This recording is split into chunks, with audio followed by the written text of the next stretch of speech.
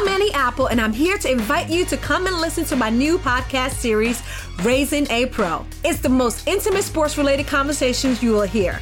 Each week, we explore the journeys of some of your favorite NFL players through the eyes of those that know them best. From Joe Burrow, DeAndre Hopkins, Myles Garrett, Ezekiel Elliott, Nick and Joey Bosa, just to name a few. With exclusive insights and information, we leave no stone unturned. Subscribe now to Raising a Pro on your favorite podcast app. HT Smartcast. You are listening to a Live Mint production brought to you by HT Smartcast.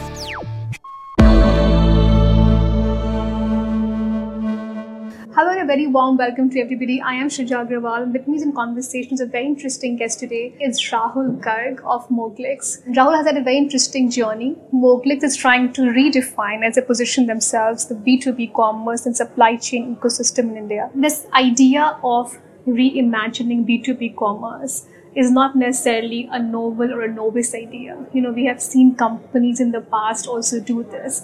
And of course, there are comparisons drawn to the likes of Alibaba or IndiaMart. So what is it that you are doing which others did not? No, I think it's an interesting question because as I was moving back to India from the stint, I think one of the areas which excited me is that we have seen the world, whether it is the consumer commerce or whether it is the Google search, we have seen the world move away from a search or classified behavior to a very transaction-oriented platforms. So you take any example of a business, whether you take Amazon, Flipkart as one proxy, you can take Swiggy, Zomato as another proxy, Ola, Uber as another proxy. What used to be the behavior 10 years back was pretty much you were looking for a classifieds platform to find a service provider. But the service provider then takes the responsibility of fulfilling that particular product need or a service need. World is moving, and I'm heavily skewed towards the fact that all the things that consumers or businesses were in past doing by having a search behavior will move towards a transaction-oriented platforms. Mm-hmm. And when I started Moglix, it was interesting because the consumer commerce was booming, but there was nothing that the businesses could actually do from a transaction point of view on any of the platforms. So we literally said we will be Alibaba 2.0.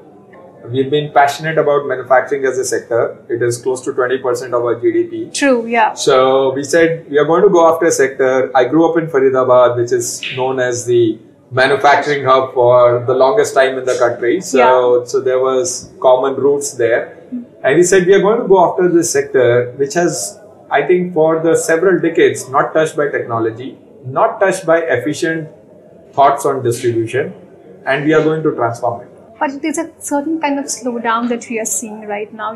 How does that really impact your business? Because you're directly linked with the B2B commerce and supply chain side of it. If you look at the macro economy factors, if you have to become a $5 trillion economy or maybe going down further into an even larger economy, manufacturing and agriculture, if I was to take two as a proxy and maybe services as a third proxy, manufacturing will be a core part of what the economy will be there.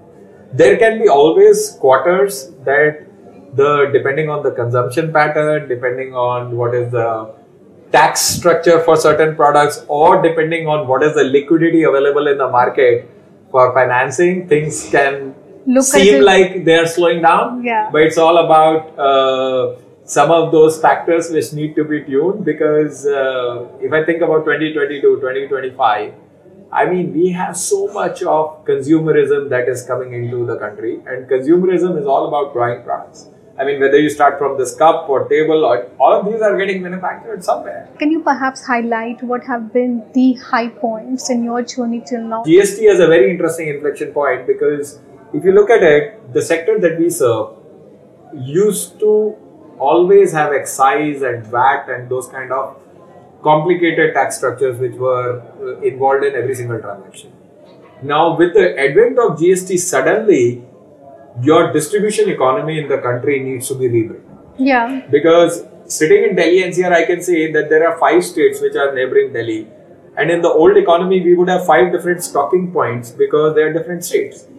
And now suddenly you say, within the 200 kilometer radius, can I build largest of warehouse? Can I build a supply chain which can service the need for this radius? And that is a change that has happened back in 2017 when we had GST coming our way.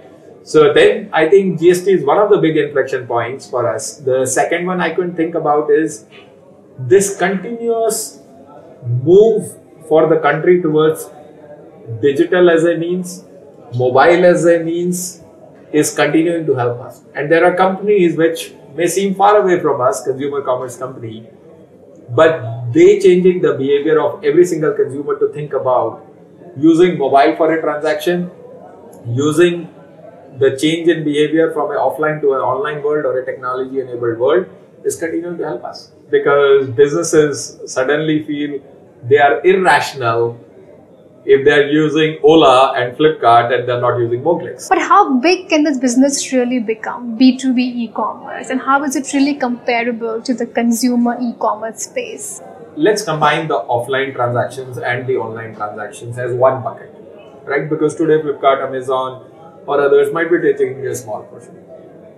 If you look at it, for every single consumer product that is sold, there are probably 2 or 3 B2B transactions that have happened before that product.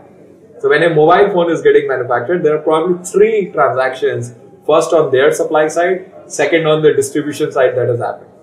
So on a macro basis, B2B is more than 2x of a B2C commerce that is happening in the online world and a combination of offline world. So the real relevant question is, how big can you be compared to any of the consumer commerce companies we build, and how fast that transition will happen? Because yes, they are probably at 10 to 15% of the industry becoming online. For us today, we are sitting at less than 0.5% of the industry coming online. The question is how fast this 0.5% will become 5%, 10%, 15%. So tell me one thing, you have had a 4-year runway now.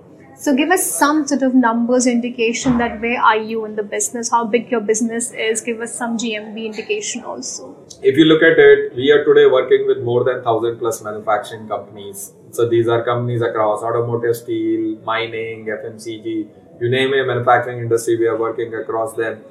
We are working with more than 7,000 plus suppliers. We are present in close to 15 locations with 600 of us working day in and day out with manufacturing companies. We have been growing at a rapid rate while building this out. I would say that we power more than maybe $10 billion worth of manufacturing industry today. Using some way or shape, Moglix is touching them in some capacity. And you're loss making? I think loss is an interesting word because it can be construed in 2 manners. One, do you lose on transaction, or as a company are you including capex and opex profitable?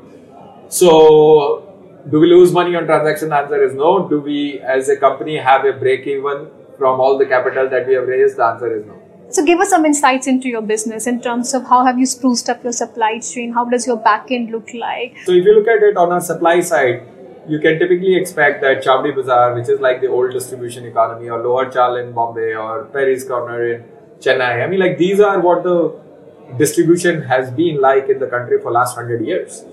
Now we are saying now there will be a new India distribution that will be created over the next 10 years. And we are really gung-ho about creating that, because we don't believe the Chavdi Bazaars or Lower Chals are the kind of supply chain or the kind of distribution that they have are the ones which can serve an economy of $5 trillion or $10 trillion. On the customer side, again, it is very, very important, because when they are walking on this journey of change with you, they are choosing between old Indian distribution and a new India distribution.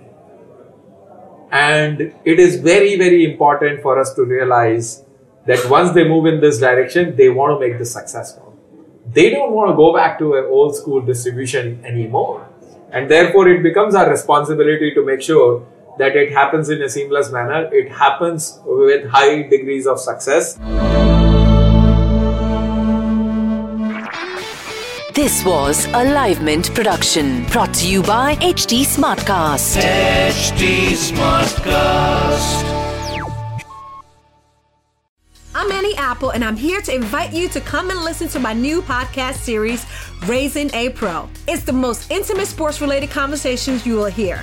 Each week, we explore the journeys of some of your favorite NFL players through the eyes of those that know them best. From Joe Burrow, DeAndre Hopkins, Myles Garrett, Ezekiel Elliott, Nick and Joey Bosa, just to name a few. With exclusive insights and information, we leave no stone unturned. Subscribe now to Raising a Pro on your favorite podcast app.